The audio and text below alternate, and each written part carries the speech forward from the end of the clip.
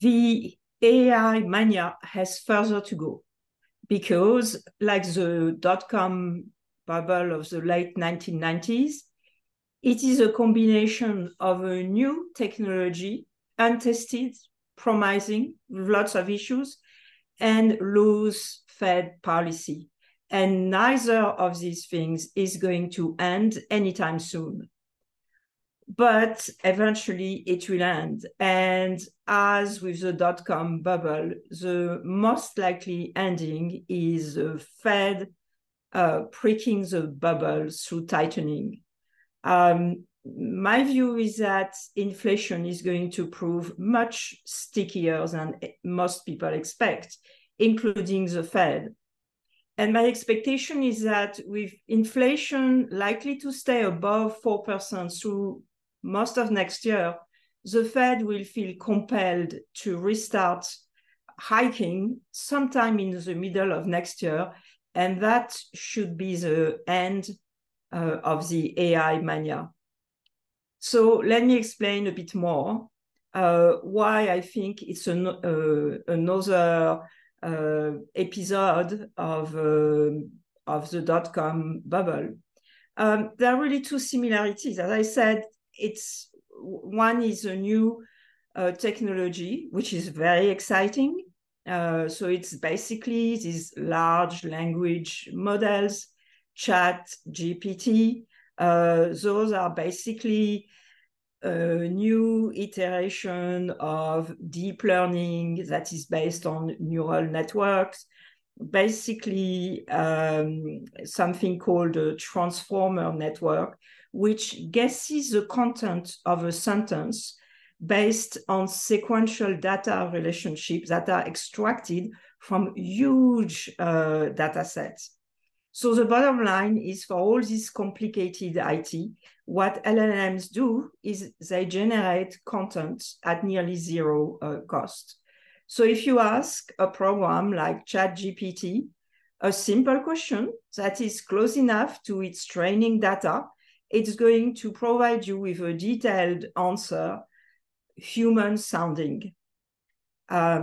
Uses that are already demonstrated: code writing, essays. I mean, not terribly sophisticated essays. We are talking about high school, undergraduate quality.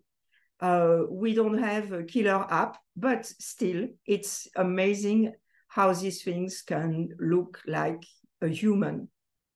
There is also less savory use of the technology. For instance, the production of disinformation on an industrial scale, it's already happening. It's going to become more of an issue.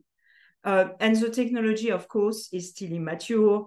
There is the issue of hallucinations. So the chat giving you wrong answers, the cost, training the version 4 of ChatGPT is said to have cost 100 million. And then there is the annoying fact that answers to the same question can change over time.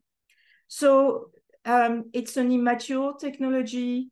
It has a lot of promise. It will become disruptive. On the other hand, to be clear, this is not general artificial intelligence, which is a holy grail of AI, and which is what we will need if we are to have these self-driving cars, a great personal assistant, domestic robots. These are the sort of things that will require general intelligence.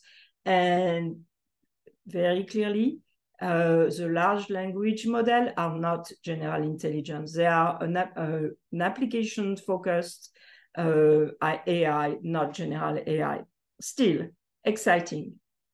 And with the Fed policy that we have at the moment, it's been enough to trigger this amazing mania. So why do I say that the Fed policy is still loose? Let me give you some numbers. For instance, yes, over the past year, the Fed balance sheet has shrunk by 700 billion. But guess why? Guess what? it's still 4 trillion higher than before the pandemic. So we've had this insane policy easing by the Fed that has not been unwound yet. And despite the recent sell-off in bonds, if you look at any index of financial conditions, it's going to show you that financial conditions in the US are still much less tight than they were just at the beginning of the year.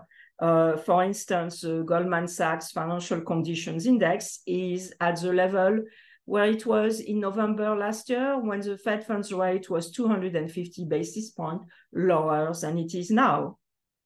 And it's not just me saying, the president of the Philadelphia Reserve Bank, Loretta Mester, has a very striking picture where she shows that the Fed fund rate in real terms and compared with previous Fed tightening cycle, and with the level of inflation that we have to deal with, actually the Fed funds rate is still quite low. So we have this combination of something that makes us dream and a lot of money sloshing around, and that's what's giving us the bubble. And so we can look at what happened with the dot-com bubble to get some clues on how this thing will end. So first of all, as a prelude to the dot-com bubble, we had a 3-year rally from 95 to 98, where the Fed cut the Fed funds rate 125 basis points, and the S&P 500 rose about 2.5 times. The Fed resumed hiking in June 1999. By May 2000, the S&P was up 30%, so the peak, and despite the Fed having hiked 175 basis points more. Nevertheless, eventually, the Fed hikes had their impact on the market, and then we had the bear market we all know about. So this time around, I think the cycle will be much shorter, in part because technology adoption is much faster.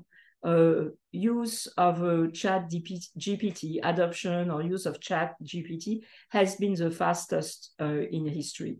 And in fact, it looks like visits of OpenAI websites, so the companies that build chat GPT, are already starting to level off. They were down in June relative to May.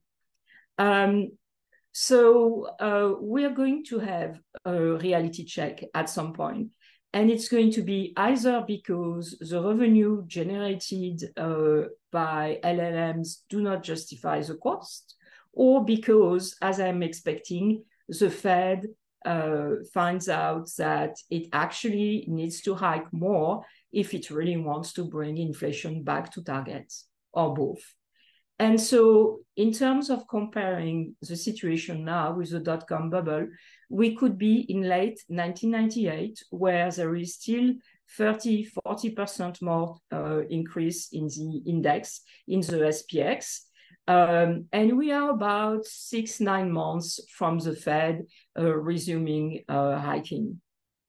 So the bottom line is, I think, investors who want to ride that bubble or mania or rally, whatever you want to call it, investors should really do that, but they should be on the lookout for any sign that inflation is proving more persistent than the Fed expects, and any sign that the Fed is going to implement a more aggressive monetary policy. So it's not all negative. Thinking about, the dot-com bubble, one of the things that happened in late 1998 was the founding of Google, and the rest is history.